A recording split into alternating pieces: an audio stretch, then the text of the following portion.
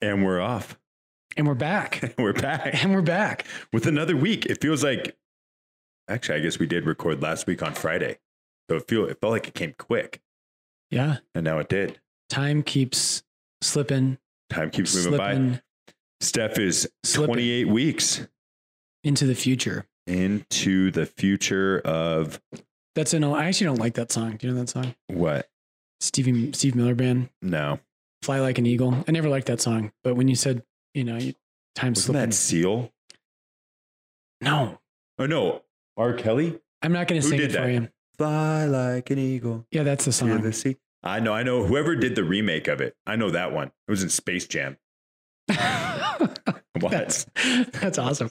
I saw Space Jam, but it's been, 45 years. Apparently, LeBron's coming out with the new Space Jam this summer.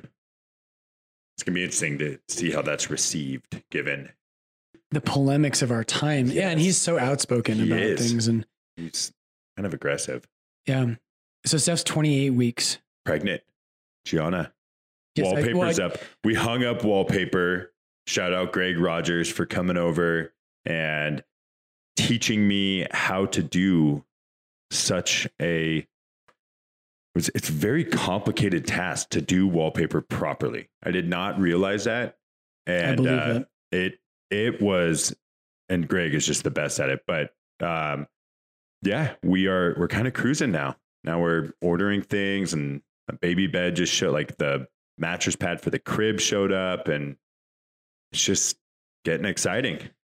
I'm just blown away by this. Just because I think of, you and Steph are like some of my absolute closest friends. Yeah. And your life is the one that's really going to change. But I'm like, man, selfishly, my life is going to change a lot.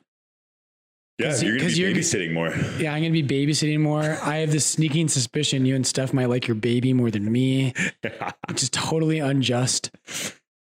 I had to have the talk with Steph the other day of, I had it in my mind of, we're trying to figure out work scenarios and, if she's going to the office, can I work from home? Kind of balancing it out. Mm-hmm. And then she really kind of laid the law down and she's like, yeah, but for a little while there, it's going to be, she needs to be the one feeding Gianna. That's a good point. And yeah, that's what I said. It's like, dang it. Yeah, no, there's a lot of studies out there. I'm not someone who knows the scientific literature around psychology. But apparently there's a lot of studies out there talking about how a human person begins to develop an identity by looking at their mother's face when she's holding the baby. And there's something really profound of the loving gaze of a mother looking at her child. Well, in a battle that we have in the house, I'm going to not let Steph listen to this podcast then. She could turn it on at that point. Right. Now. Totally. Starting now. We're 3 minutes and 20 seconds in. Okay. So that's my shout out. Greg Rogers, Steph, and Gianna. I do want to say with Greg, I want to give him a shout out too, but just, yes, I know we both feel this way, but that man has more knowledge around how to fix anything than any person I know. That's right. It's crazy. I still think we need to embark on, we had kind of touched on it, but starting a kind of like a man 101 course with him. Yes. In the standpoint I think we might need a better title. Possibly. Man 101 with Greg Rogers. But I just think it'd be so cool, especially as I've started to, we got our house and I don't know how to do pretty much anything. Right. And for him, changing a light bulb to the light switch, to putting up wallpaper, to just the things around the house, even turning on the sprinkler system. I've always lived in a spot where that was never really an issue. No, this is the millennial kind of thing. That's right. And you've gone from dorms to apartments to now all of a sudden it's oh, you're your own landlord. Yeah. And he is just a totally gifted man when it comes to any of that stuff. Yeah. So my shout out this week is to Seamus. Nice. Who is Greg and Mary Rogers' dog. Yep. Primarily Mary's dog. Seamus, we love you. You're a great dog. The best. The best. The best. So today we got a great show, we hope. We have a great question. We had someone write in and they were asking about the ultimate goal, it seems, of the Christian life. We might have to flesh this out a little bit. because this could be a whole podcast in and of itself. But this is someone we know who I had recommended a book to them. And it's a book that talks about how God wants to renew the entire world. And it kind of plays off that line in the Our Father, thy kingdom come, thy will be done. That the goal of the Christian life is not for us to escape earth to go to heaven. That's what every pagan in the ancient world believed. They believed in heaven. They didn't believe in resurrection, though. And what the resurrection teaches us as Christians is that God doesn't want us just to escape this world. He wants to redeem this world.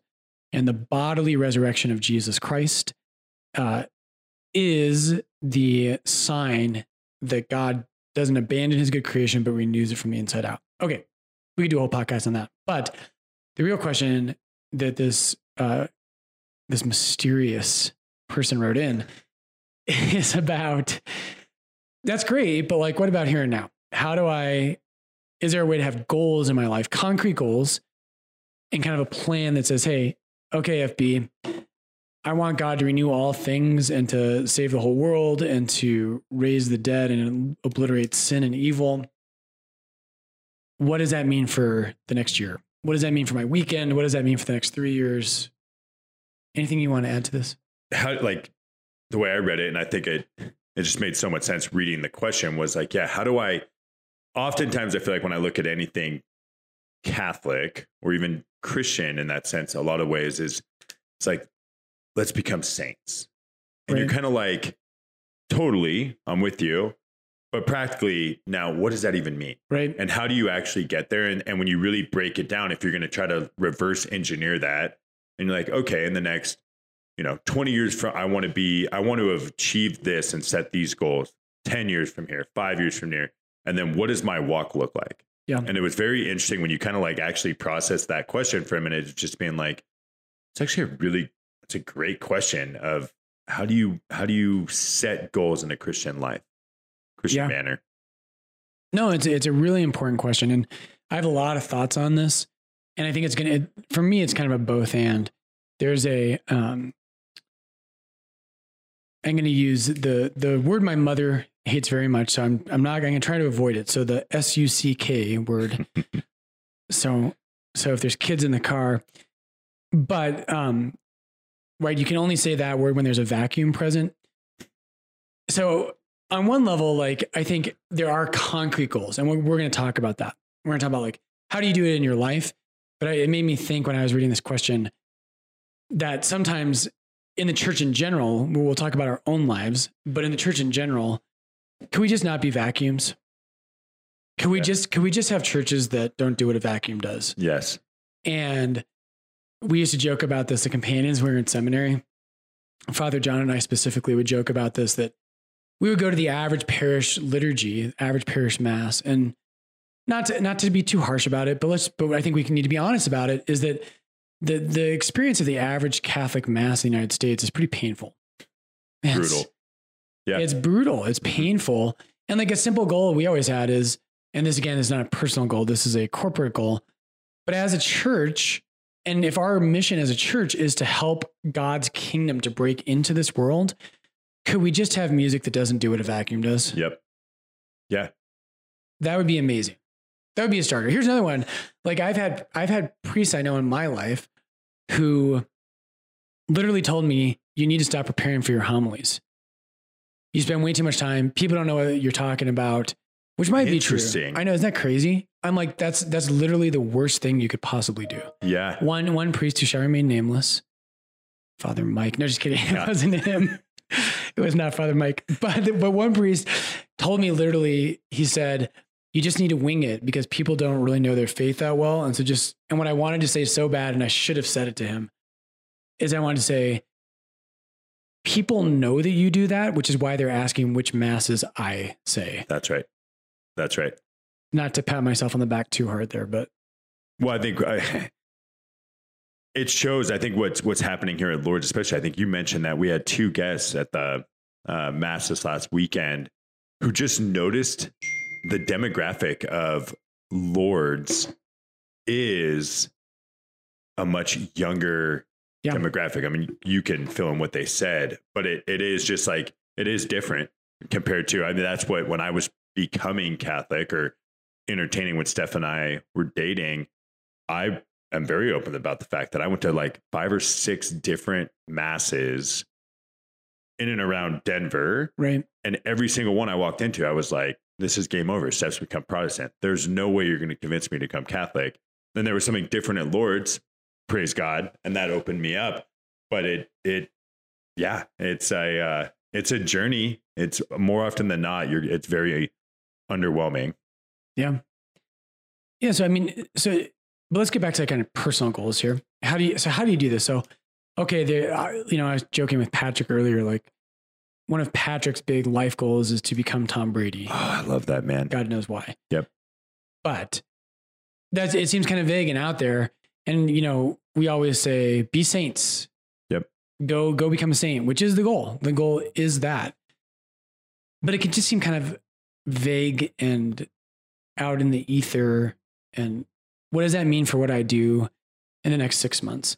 And the question actually even brought up SMART goals. Can we do SMART goals? And I want to start talking a little bit today about yes, to a degree. So the danger on one hand with goals in the Catholic life, you should have goals. Everyone should have goals. But you've got to be careful that you don't turn the Christian life into a self-help program. Got it. And that's important. Catholicism is not a 12-step program that's 12 steps to a better you. Yep. And this is why, there's a lot of criticism out there for people like Joel Osteen. Do you know him? Yep. And I'm not here to criticize him. I don't really know him, but I believe it. There's a certain brand of Christianity that's like, 180 days to a better you. That's right. And you have perfect teeth and hair that looks a little bit more like mine. And just kidding. I'm losing my hair. Tom Brady. Tom Brady. Yeah, that's right. And you have that Giselle, who not my type of, she's not the kind of woman that I'm attracted to, but whatever. Yeah, me either. No.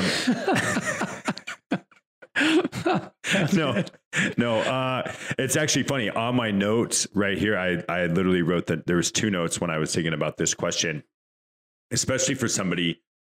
I think the most structure that I've seen in the Catholic world is during RCIA, which is interesting because it's like, sure, because of the way it's structured of like, okay, well, it's going to be 6 months, once a week we meet and we kind of go through this process. And then, so you're kind of meeting people at different walks of life, but they're not there yet. Yeah. And they're kind of exploring it. Then they get there.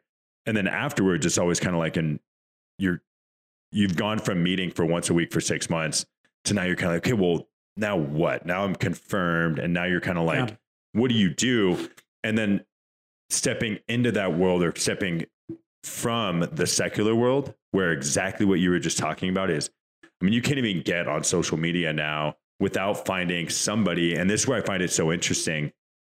Again, a lot of the books I've talked about trying to do this with you, is looking at a lot of like the New York Times bestsellers, mm-hmm, and breaking them down chapter by chapter and saying this, this was said in the Old Testament 4,000 years ago. Like it's a lot of the teachings in the secular world, mm-hmm, are very, very Christian Catholic, but are spun they just remove God from the book and they make it about blank author, but everybody is selling that next 12-step guide, the next 5 bullet Fridays, 5 tips to this, blah, blah, blah, blah, blah, of instant, sign up for my newsletter. And you're kind of gaining that. But I think it is a gap of like, kind of what you're saying. On the flip side, you have this like, well, let's become saints. And you're kind of like, but the daily struggle is really tough. How do you actually get there? Other than just throwing that kind of arbitrary goal of a saintly life. And I think, and so I want to get there because there are goals, and yes, there are things that you should be doing, and you should have what St. Jose Maria Escriva would call a plan of life. And we'll get to that. I want to remind me to get to that plan of life from St. Jose Maria Escriva, who's the founder of Opus Dei. That's a real thing. But there's just a massive caveat we have to have. So Father Garansky, he liked to call this Catholic ink, where the spiritual life is we want the concrete plan, and the mysterious, amazing, unbelievably profound depths of what it means to be a Christian in the encounter with the living God is put in a box and sold on Amazon. Yeah. And Garansky's crusade in life was to war against that, one of his crusades. And I think there's something weird. That's an important caveat, because I'm going to end up on the other side in some ways and saying there are real things we need to do and we need to be smart, but we need to be careful that we don't import worldly ideas of success into a spiritual reality. Do you find that you battle that a lot? Primarily from anybody that it may be a parishioner in your life that is successful in the business world, that oftentimes is kind of like the drivers of success. And I look at like athletes, and I wholeheartedly believe this. You look at anybody that's made it to professional athletics, 9 times out of 10, they're very, very broken, and they're not living a life that is like, I'm just out here to do this for God. And, you know, it's not about the sport or any of this. It's like, no, they're out there to prove their mom, their dad, their peewee football coach wrong. And that's what's driving them to those levels of extremes.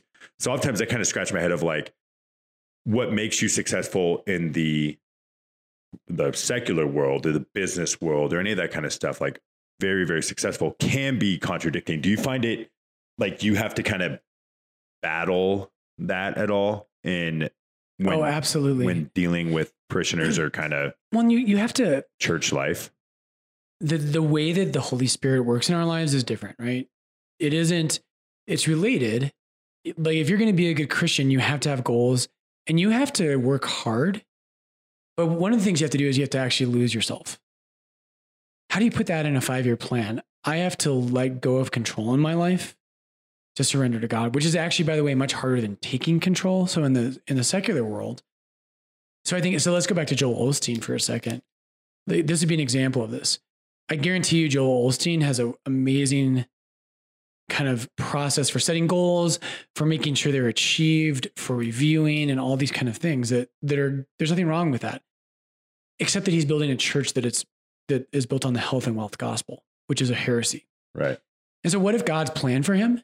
What if God's plan, and I kind of think this for him without being too strong because I don't watch him, but I do think this, probably the best thing that could happen to Joel Osteen would be if his church completely failed and he went bankrupt and realized that the gospel isn't about that. Totally. And so Garansky's big thing was this. His thing was the cross was God's goal for the life of Christ. And in our kind of worldly thinking, it's easy to think like a Lord. It would be easy for us to say, okay, and we should do this. And by the way, we're trying to do this. I'm not very good at this kind of thing, but we're trying to say, what does it look like in 5 years for our parish? Mm-hmm. What if God's goal, like there's an old story about there's these nuns. I'm going to forget the name of the convent. There's a convent in France that during the French Revolution, I think it was during the French Revolution, where the sisters were forcibly arrested. And I might be blending fact with fiction here, so people take this with a grain of salt. I didn't obviously think I was going to talk about this today. Yeah. But there's a story of these martyrs. And they're these sisters, and they're taken forcibly from their convent. And they supposedly, I don't know if this is fictional or if this is true, but they were chanting some hymn as they were led to the scaffold. And there's like a play that was developed called The Song of the Scaffold, I think. And every sister kept singing until one by one they were killed and martyred. Wow. But the crazy thing is they had prayed during the French Revolution. They had prayed that God would take their lives as victim souls to end the evil and the terror of the French Revolution. Yikes. That's awesome. And so Garansky's point, and I want to get to the question we have, because there are concrete things you need for your personal growth and holiness. We just got to make sure we got the goals right. This doesn't work the same way it does in kind of the world where, you know, Jesus's plan was to die. And sometimes we can put worldly goals into the spiritual life. There's a song I like. It's kind of ironic because the guy who wrote it ended up cheating on his wife. And he was a well-known Christian singer. But he has a great song about being healthy, wealthy, and wise. And he's singing to God, and he says, you know, is that really what you want? Is that what you want of me? Or do you want me to be more like you? And so that's the caveat. That's a big caveat. And I do want to say that stuff does matter. So what do you like? He made a song. Wasn't that Benjamin Franklin? Yeah. So he's quoting Benjamin Franklin, Okay. but it's, yeah. I don't know the song. I just read when you said that. I was like, It's from one of the guys from Caedmon's Call, Derek Webb. That's funny. Yeah. And it's, what is it? Early to bed, early to rise.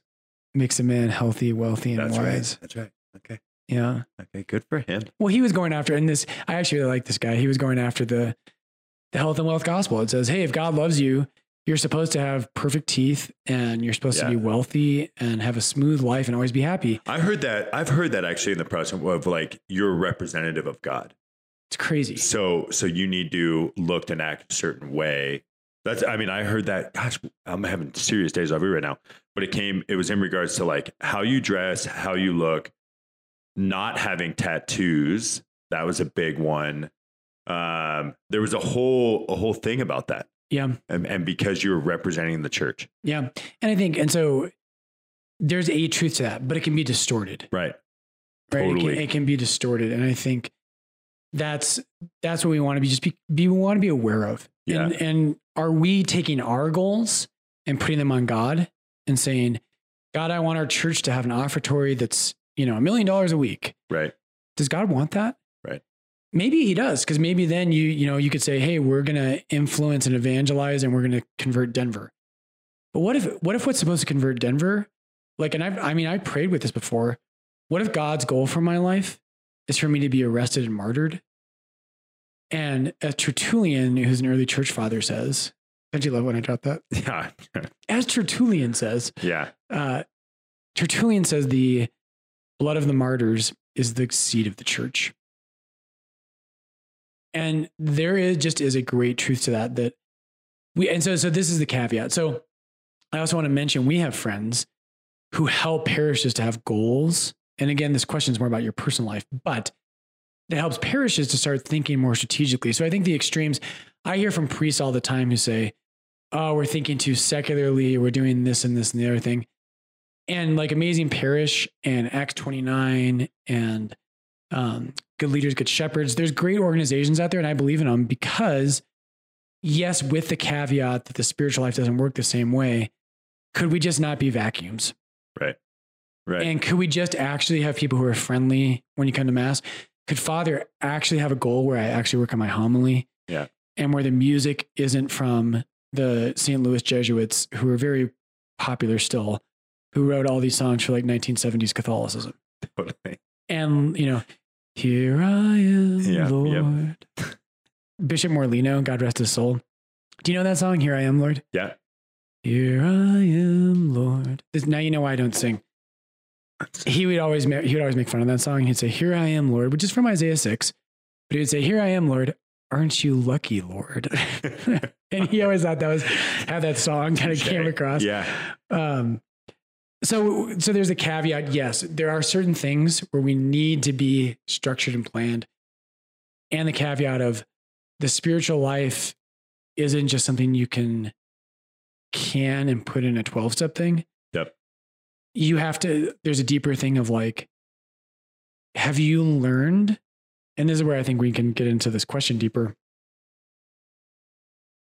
A more relevant thing is, have you learned not to be at the center of attention? Have you learned how to be silent? Thomas Merton has a line I wanted to bring today.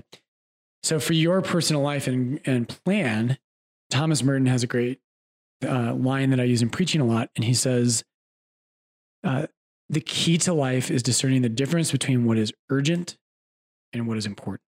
Yep. And I think this is massively important to this question. The key to life is discerning the difference between what is urgent and what is important. And so this could be a good way to get it. And I want to hear how you do this like in athletics, and if you've seen this at all in your spiritual life. But Thomas Merton's line there, I think, is so helpful because there's no due date on your calendar for growth in humility. But it's one of the most important things you will ever do in your life is to learn how to be humble. Totally. There is no due date on your calendar for contemplative prayer and learning how to have contemplative prayer. Massively important, though. And what happens in our lives so frequently is that we listen to the things that are urgent. So I'm out of groceries and I need gas, and 5 people are mad at me because I don't respond to anyone via any vehicle whatsoever. Yeah. Margaret Kelly asked me the other day, she goes, FB, what's the best way to reach out to you? I was like, carrier pigeon. That's right. Prayer. See if God will relay the message to me. I'm like, well, I don't really respond to emails. I don't really respond to texts or phone calls, but if I happen to see you and I have time, we could chat. Call Mary at the front desk. Call Mary. Yeah. I am bad about that. But but this is what I think where we want to get to is saying that first step, God wants to renew the world, but in many ways, a first step for having a plan of life. And let's talk about this. St. Jose Maria Escriva says, you need a basic plan of life that just says, here are the things I need every day, every month, every week to actually grow in holiness, to actually do that. And he encourages people. And when I was a focused missionary, we used to do this. What's your plan of life? And talking about this is a great question today, because I'm thinking, I need to do this again. I need to get back to my plan of life. So Jose Maria Escriva would say, what time are you going to bed? Yep. And so what are the concrete things you need in your life? I need a real prayer life. That's going to be at the heart of this. You want to grow in holiness? You want to become a saint? You want to help God change the world? Yeah. More important than anything you ever do is your union with Jesus Christ. Yep. So do you remember the gospel this past Sunday? I mean, I do. I don't. Yeah. Do you remember what it was? What was it about? Don't put me on the spot like that. I am the blank. You are the blank plural. I don't remember. I am the vine. You are the branches. That's right. John 15. Yep. And Jesus there says, apart from me, if you don't dwell in me, you can do nothing. Apart from me, you can do nothing. So the most important thing, I think, for our goals in the Christian life, if we're going to do anything, not even just for the world outside, it doesn't start there. It doesn't start with go do something. It starts with your personal holiness. And so prayer life is going to be a huge part of that. So you should have goals for this. So for most of us, prayer is really difficult. Do you and Steph have a time do you guys get up in the morning or something? It's fun. Right when you said that, so a few minutes ago, you had mentioned how it relates to athletics. Yeah. And I think there's so much that translates. That's why I think sports are good from the standpoint of life discipline and skills. I think the one caveat being it's changing the intention behind it. When I look at athletics, or if you're going to the gym or you're trying whatever you're doing in life, having a coach, having structure in your schedule, and kind of dedicating yourself to those things. Yep. And for me, my comfort zone has always been, just because of athletics and whatever it was I was doing, I have no issue. It's honestly the only time I'll actually work out is if it's first thing in the morning. And I do certain things. That's the way I've always done it. Right. Habits, right? Habits. And I've created those. The part that I've always struggled with, where Steph is, I would respect her so much, her ability to get up and dedicate prayer time in the morning. Yep. Is I'm the complete opposite, but I have the same thing. But when it comes to physical activity and setting those goals, yep. It's really hard for me to try to fully dedicate that. I get lost in a lot of let me do this first, and then I'm going to get to it, and let me do this and that, and then I'm going to totally eventually get there. But it's so out of my comfort zone. Yeah. And she's on kind of the opposite too. She will be the first to admit she hates getting up early to go work out. Yep. She'll get up right at the same time and do prayer.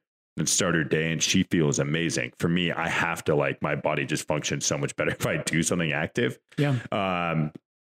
So it's super interesting, but I do look back on it and just think of like, if you change that attention of like focusing on humility and prayer and that kind of stuff, not a vain, like, oh, I want to go to look better, or, you know, changing the why behind the habit, it becomes a lot easier.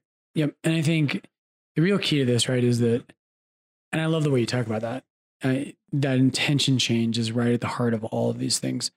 I think one of the best things you can do as a Catholic, as a Christian, is you have to realize, right, that Christianity is not a system of beliefs. It's not a moral code. Yep. Christianity is a person. It's Jesus Christ. And, you know, I think like in your guys' marriage, I don't mean to pick on you guys, but love it. But how do you have a goal for your relationship with your wife? Do you guys do things like that? Goals? Yeah. Like, so what kind of goals? I'm not married. No, for sure. So Steph and I, and again, I think she's been a big driving force at it, but I look at what made or brought me any sort of quote unquote success athletically or in school or however it was career wise. So we've out the gates started with marriage counseling. Yeah. Like hands down, we're both huge advocates of individual counseling and just being able to talk about that kind of stuff. Yep. And through that, you know, it's kind of one of those things like, you don't know, you have no idea what you don't know type thing. Like all of a sudden you sit down and you're like, oh, everything's good. And then there is something creeping up. And then next thing you know, you have like like, you know, we have like we're supposed to do it 5 days a week is get home and do a check-in and like uninterrupted, let Steph talk for 6 minutes. And then and then I ask, well, what can I do? I'm not solving anything. I'm not any of that kind of stuff. And then same thing. Then it's my turn. I could not have been more resistant to it. Right. I hate thinking like, ugh, I just drove home an hour. The last thing I want to do is come in and sit down and be like, this was my day. But it's actually proven to be amazing when we do it, when we stick to it, and it's so healthy. And there are certain things that like we've started to kind of embrace and trying to focus on, even when I think really it's putting an importance on it when you don't think it's actually important. Right. Like, we don't need this now. And you always say that. And I've learned that through you of like, there's so many times people come to you and they're like, we've been struggling this for years. Right. And you're like, dude, I needed to see you years ago, not now, to try to heal this wound. I just thought of 3 people I owe a text message to. Well, but sorry, keep going. I know what you're going at, but and so trying to focus on a lot of that is very unique. And I would say the one other part that's coming to mind right now is when I first started looking into faith, Fathered by God and by John Eldredge, the guy that we both like as well, was another. It was very interesting. I think what's been hard for me in my journey thus far is being able to dedicate that time and actually sit in silence. And that is by far, like, no doubt, Steph masters that. I still like 30 seconds in and I'm like twidgeting and I'm like, I don't know what to do. But there was something so interesting about John Eldredge approach of just like, it does, you want that 100%. I was getting really good at just being able to get in the car, turning off the music and having a conversation with God. And just kind of interacting in that relationship instead of getting on the phone to like vent to somebody and gossip and blah, blah, blah. Just holding that conversation with God. Sure. That started to become very, very natural in that sense, but I was never really gaining in my dedicated time, and I say that was probably 10 seconds in the car. Like it wasn't a lot. So it's a long-winded answer, but it is trying to dedicate and create that habit. Otherwise, 5 years from now, you look back and you're like, I really haven't grown that much. Right. I like this because I think this analogy is marriage is always a really helpful analogy for the spiritual life. And because Jesus is the bridegroom, he is the groom of the church. And I think so within a marriage, the ultimate goal is this healthy relationship within a marriage, but you can have goals around things that are healthy habits that are really necessary for a marriage to thrive. Right. Good communication, acts of kindness, habits around forgiveness, little things that a couple could sit down and say, we need these things. And I think the Christian life, this is one of the best things you can do out there. If you want to grow in your Christian life, there's a number of things like that. And people come to me all the time and they say, FB, will you be my spiritual director? And if they've kind of stopped because I think word has gotten out that I just say no. Yeah. I could love him to death, Curtis Martin. And I also love Catholic Answers. But they tell everyone, they broadcast, everyone needs a spiritual director. You know what? That's a great thought. You know what happens? In the Archdiocese of Denver, we get 10,000 people who are listening to these kinds of voices, and they say, all of them want a spiritual director, and they all go to the same 20 priests. That's right. Yeah. And it isn't. And they're all companions. Well, not all of them are. Not all of them are. But when people come to me, I always tell them they need 3 things that are absolutely essential. And we can break down some of more of these, but this is a good way to get practical, I think. Yeah. If you're going to grow in holiness, I think you need a good way to look at this is you need 3 big things. You need a real prayer life. That's the hardest. And so how do you have a smart goal around that? Well, I think you can't totally put goals on your heart, because the goal of a prayer life is that you would love God more, that you would be in loving union with him more. That's hard to put a smart goal around. But you could put a thing around time. Yeah. And you can say, am I praying at the same time every day? Right. And different people come to this different ways. But I will say this, if you want to pray, the number one reason people stop praying is they just don't show up. Totally. And it's hard. Believe me, I've been in so many holy hours where I've been just like, every minute feels like it's an hour. Yeah. Yeah. And you're just sitting there going, this is insane. You set yourself up to fail. That it's funny when you said that. When we went to our counseling session, yep. and she brought up this concept of doing a nightly check-in. And I was like, oh, that's a cool idea. That's great. She's like, okay, great. So you're both on board. Classic therapist, yep. like get you to commit and step by step. And then she's like, okay, so can you guys commit to 20 minutes a night? And I was like, oh, hell no. There's no way. I know I can't. I 100%. That's not, when you look at SMART goals, that's not realistic. That's not attainable. Yep. Not, that could be tangible, but whatever you want to say. So we ended up kind of dwindling that down. And when we started, I had to be very open about it and just be like, man, I am having like not a good feeling of trying to commit to that. Steph's gonna get mad at me because I'm not living up to it. So we started with 2 nights a week for 5 minutes. Yeah, that's great. And then it started to grow. Mm-hmm. And I feel like we always kind of joked about that. But when I first came into the church, I think I sat down with you and I was like, FB, I don't understand how people do holy hours every day. Right. Like I could have a holy 5 minutes. Yep. But I was ashamed to admit that, because you always hear that concept. You're like, man, I guess, everybody has to do this hour and I can't commit to it. And then it starts to like, the diminishing returns, like you're going to stop showing up because you don't even want to try. Yeah. Because it's not attainable. Yeah. I mean, it's like going and saying, well, I've never really worked out before, but I'm going to go run a marathon tomorrow. That's right. And that's right. No, and I totally agree. So you've got to figure that out wherever you are in your life out there. Yeah. You've got to figure out what works for you. Yeah. And for most people, if you have not sat down and learned how, and then we should do a podcast on this at some point. What does it mean to pray contemplatively or with meditation? What does that mean? And we should talk about that, because people don't know how to do that. Right. And there are concrete things that help that.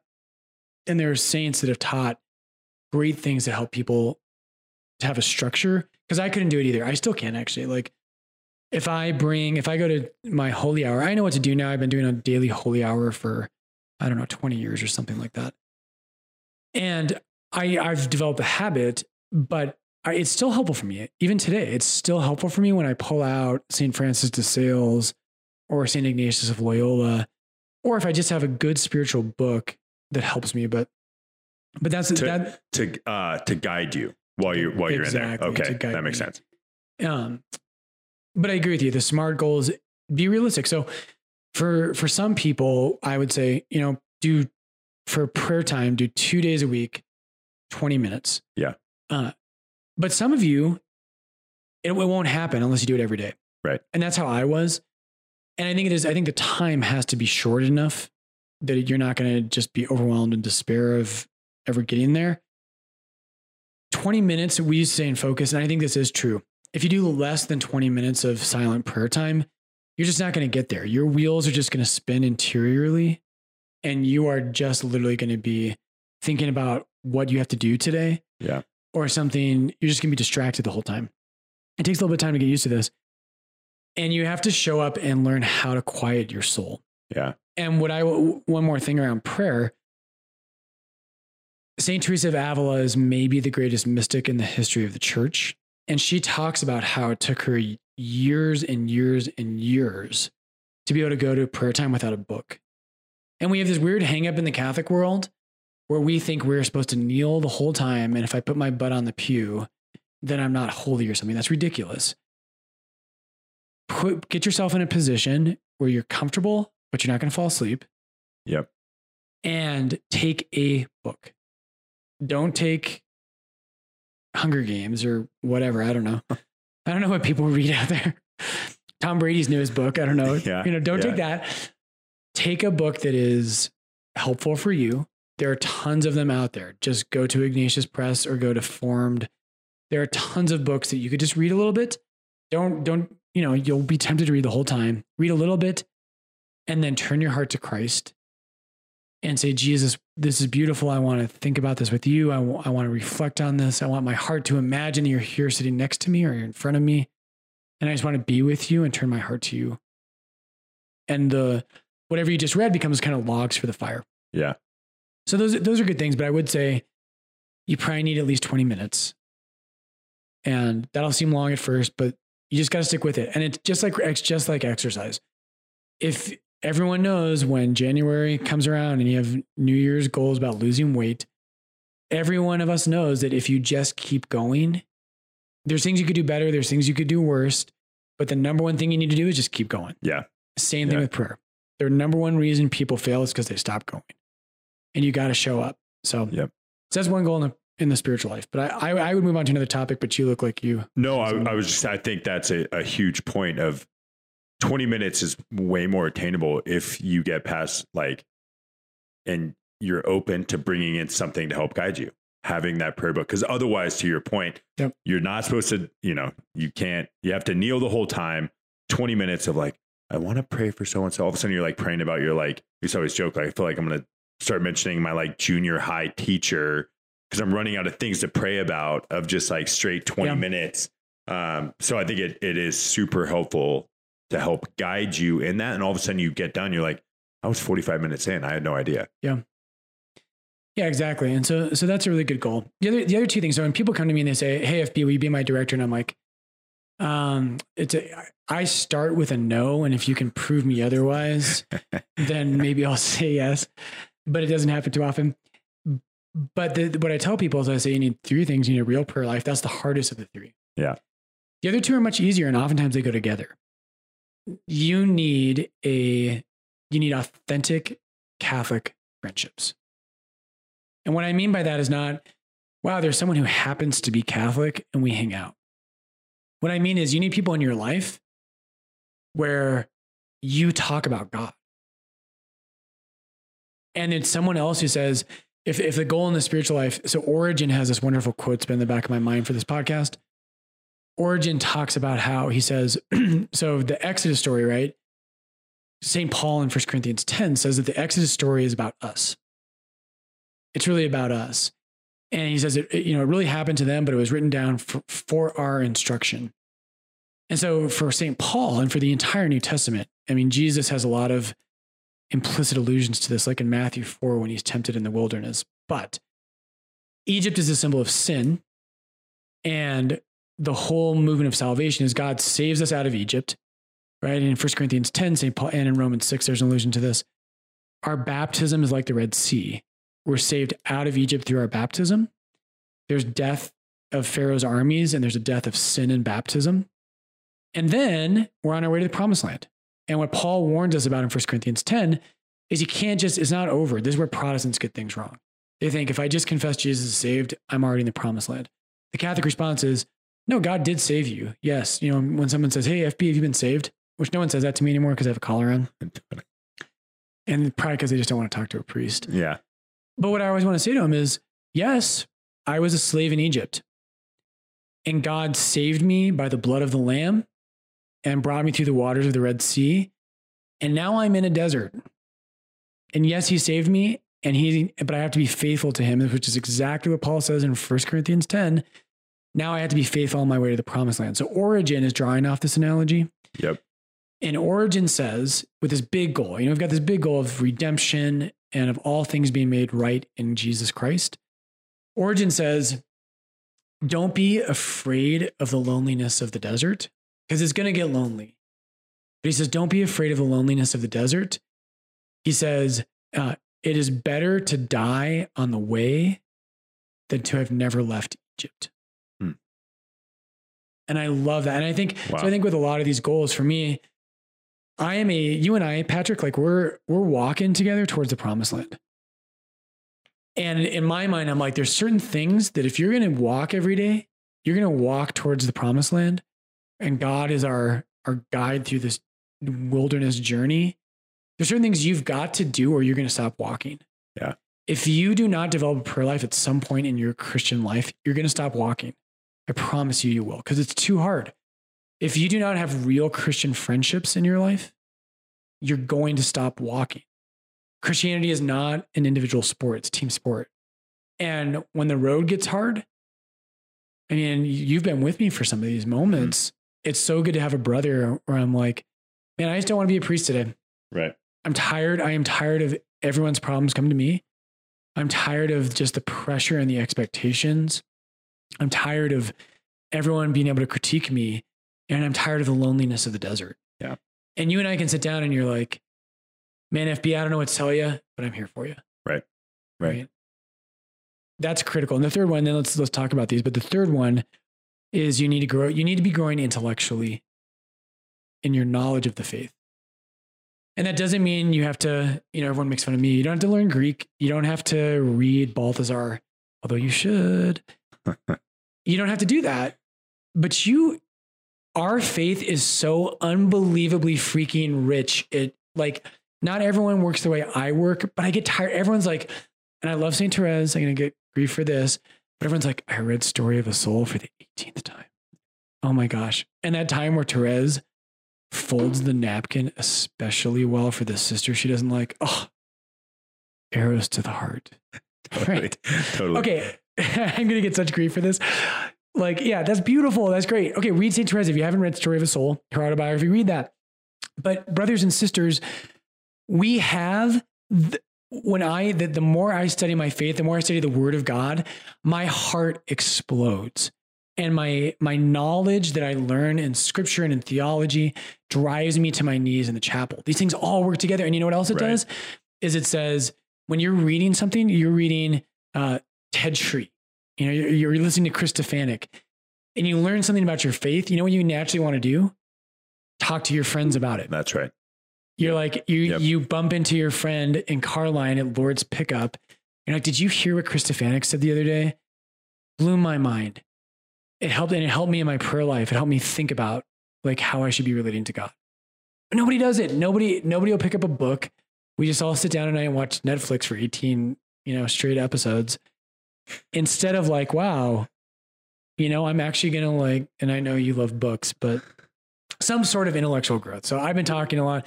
What do you think about those things? I'm deep into a Netflix series right now. I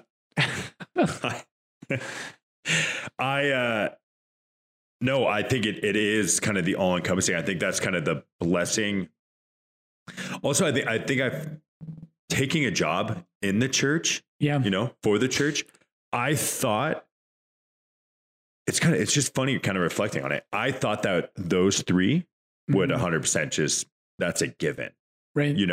But that's why I look at you so much of, I would have thought that I would be light years ahead, but there is so much demand within church life too, right? That sometimes again, it's it just points back like most episodes for me is more kind of like, this is my version of spiritual direction with FB, but it is kind of that wake up call though, of like, you truly, life gets busy. Life has all these things happening. You have to dedicate that. Yep. And then starting to surround yourself with authentic friendships and growing intellectually. But I think it's kind of funny too. This got brought up in a conversation the other day of like trying to, like in your example there of like going out and spreading the word in Carline or any of that kind of stuff. Like I still look around and I have my good friendships, but I think there is so much growth that I think what happens a lot of time, this could be a whole nother podcast, is people only look for other good Catholics. And right now when that number is it's dwindling like crazy. Right. And we've talked about that before, but being able to like, I look at Steph and myself and just think like, if she would have pigeonholed me because I wasn't confirmed Catholic, yep, I'm out. Like I'm in a whole different phase of life. But she was able, by the grace of God, look past that and brought me to the church. Yep. And now trying to do that, and that's our goal, the podcast, everything like that, to be able to bring in more people to have authentic friendships, to grow and evangelize in that sense. But I think it can be a slippery slope sometimes of just focusing on people that are in the bubble, quote unquote. Right. But I think it is imperative, especially from the standpoint of like, there are certain things, and we've all talked about that, of you're not married. So having friends that are going through that walk of life of, this is what I'm struggling with, talking about God through that situation and reinforcing it, especially when the world today could not be more confusing. Yep. Like, you know. And I would pray for that, you know. Right. I agree with you. Like, but I think the big difference with you and Steph, yeah, Steph was open to someone who didn't check all of her boxes, but you were open. Right. I tell people this all, especially we have so many beautiful women at Lord's, and they're like, FP, where's my husband? Yeah. And they'll say, well, is it okay to date a non-Catholic? And that's another, that shouldn't have even brought that up. That's a whole other podcast. It really is. Yeah. But one of the things I tell people is, yes, if. Yeah. And then the magical question is this person truly open to the Catholic faith? Are they more likely, are they going to pull you out of the church? You were trying to do that stuff. Totally. Yeah. And that's a big deal. So I do think we had to have that openness to people outside, but that was a big difference with you, was you had an openness towards the church. That's right. And you were malleable in that sense. I also want to say with this question, the other thing we haven't even talked about is habits. Yeah.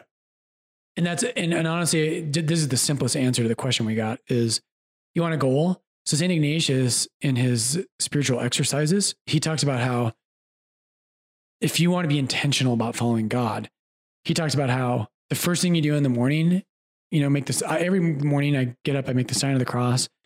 And I'm not good about this. What I should do is, Ignatius says, pick a vice that you want to get rid of or a virtue you want to grow in, and make an act of the will. So in your intellect and will, so your will is how you choose things. You make a choice that morning right away, and you say, today I'm going to grow in the virtue of chastity.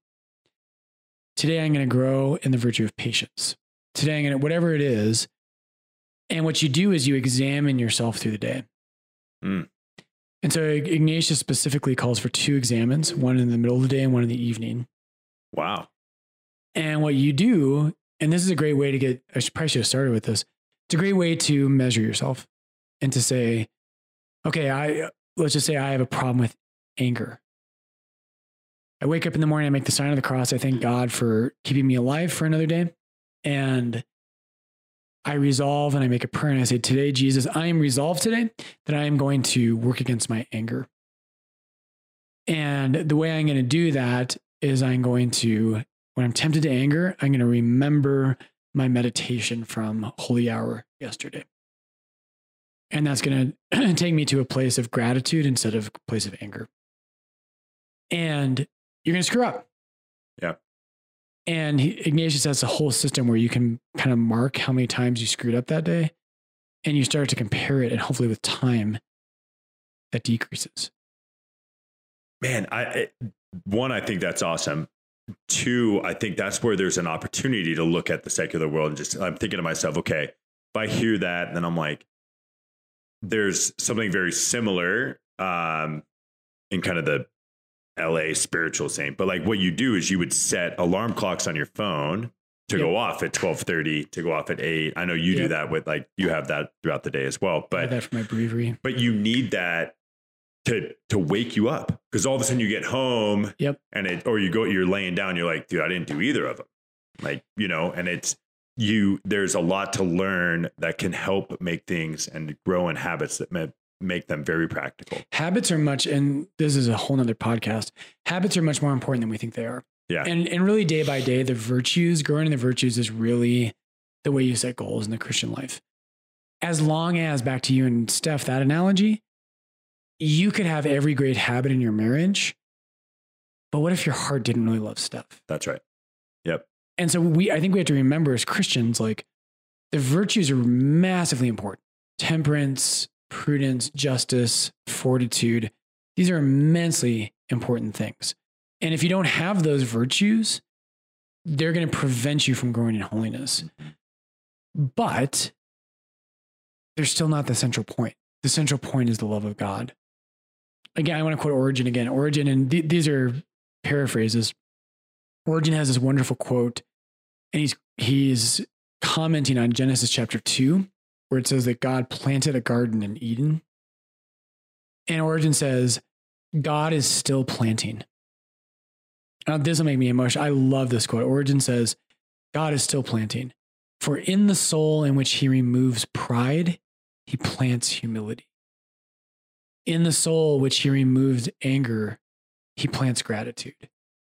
In the soul from which he removes lust, he plants chastity. These are the goals, I think. And like, man, that inspires me. I'm like, wow. I need to do this today. I need to sit down and say, and I tell couples in marriage prep that they need to make goals like that, but they need to be very small. They need to pick a thing you could grow in. So if you're like, wow, I need to grow in temperance. I eat too much food. I drink too much alcohol. That's great. That's a really hard goal. Yeah. That's a really hard one. And so what I would say is pick something really small. Say, okay, on Fridays is a fast day. I'm going to skip breakfast on Fridays. And that's real specific. Yep. That's concrete. That's something I can do. Yeah. And I'm fulfilling a spiritual thing, but I'm doing something concrete that's measurable. It's attainable. Hopefully it's smart. Yeah. Yeah. Wow. I'm actually a big fan of that. Who'd you say the noon and that's St. Ignatius of Loyola. St. Ignatius of Loyola. He was very intense, very hardcore, but he's very helpful. Yeah. And so he says that he has an examen that you do at midday and then at the end of the day. And you review both your sins, but also, and a lot of people miss this, the graces God gave you that day. Because a lot of Catholics, right, we can get caught up into this Catholic guilt thing of, I'm the biggest loser in the history of the world. Right. I screwed up 18 times today. And that's, we need to be aware of our sins. And we need to, if you don't know you have sin, you're never going to work against it. That's right. But also, wow, God gave me 3 massive graces today. And if you, at the end of the day, right, and to come back to that Thomas Merton quote, what is urgent and what is important. If you meet someone who has a lot of gratitude in their life, those are the best people ever. Totally. Those are the best people ever. Monsignor Glenn, before he died, he developed a habit because he had such a stressful life. He spent something like 10 minutes every single morning, and he would sit in his rocking chair at like 4 in the morning, 4:30. And he would start and he would literally think of every single good thing he could think of in his life. And he would one by one name everything he had and he would thank God for it. Yeah. And it was a game changer, he said, in his life, because he was so prone towards, this is awful. This is like a vacuum, et cetera, et cetera, et cetera. And then he'd sit down and he'd be like, okay, God, thank you that I have eyesight. Yeah. Thank you that I can still get on my bike and I'm able to go for a bike ride. Thank you that I have this person in my life who called me yesterday And that meant the world to me. Yeah. So quickly you realize there's so much more to be grateful for, right, that we overlook. Man. So I would encourage you, my last thought today, put together a plan of life. How often do you need to say the rosary? And when are you going to do it? Be very concrete. Right. Are you going to say there, like, oh, I should probably say the rosary twice a week. Okay. When are you going to do that? Put it, if it's in my life, if you don't put it in your calendar, it will not happen. One of the things I always erase from my calendar, and here's a public confession here, is we have what are called desert days, where you have a day of, it's like a mini retreat, but for one day, silence, prayer, just to reconnect with God. I need to be doing that every month. I never do it. Yeah. Who does? That's a companion thing? Yeah. Wow. And I need that. I'm like, I would be a better priest if I was faithful to that. And so I'm going to commit to that today. I need to do that. Jeez. That's crazy. I didn't know you did that. Yeah, I don't. Well, but I need to. Touche. Oh man. No, I feel like it was a good wake up call for me and hearing a lot of this stuff too. And I think it always goes back for me. I'm so grateful you said it, but picking something that doesn't, it stretches you, but doesn't overwhelm you to where you just won't do it. Yeah. So I would encourage you to those three: real prayer, authentic Catholic friendships, and grow intellectually. Yeah. Something in your knowledge of the faith. Yeah. It doesn't have to be really intense, but you should be learning your faith. Everyone always says, Father Brian, I'll never be like you. Okay. Well, that's fine. Like, I was given the gift of a 7-year seminary education. It was amazing. Not everyone's going to have that. I understand that. There are more resources for your Catholic faith today than there ever have been. Right. And you can't, the whole goal, right, is to love God. You can't love God if you don't learn about him, if you don't spend time with him. You can't do it. How are you going to love someone that you never think about? Right. Right. How are you going to do that? You can't do that. You've got, and so that's prayer and learning through your mind. Jesus is the truth. So I could talk forever. We should probably wrap up. Let's wrap up. Let's go. We can go. I'll help you all examine your soul. It's midday. It's midday. Yeah, I'll help you. I'll kick this one off. I'll confess to you my sins. I'll be your spiritual director. Turn off the microphone here. Okay.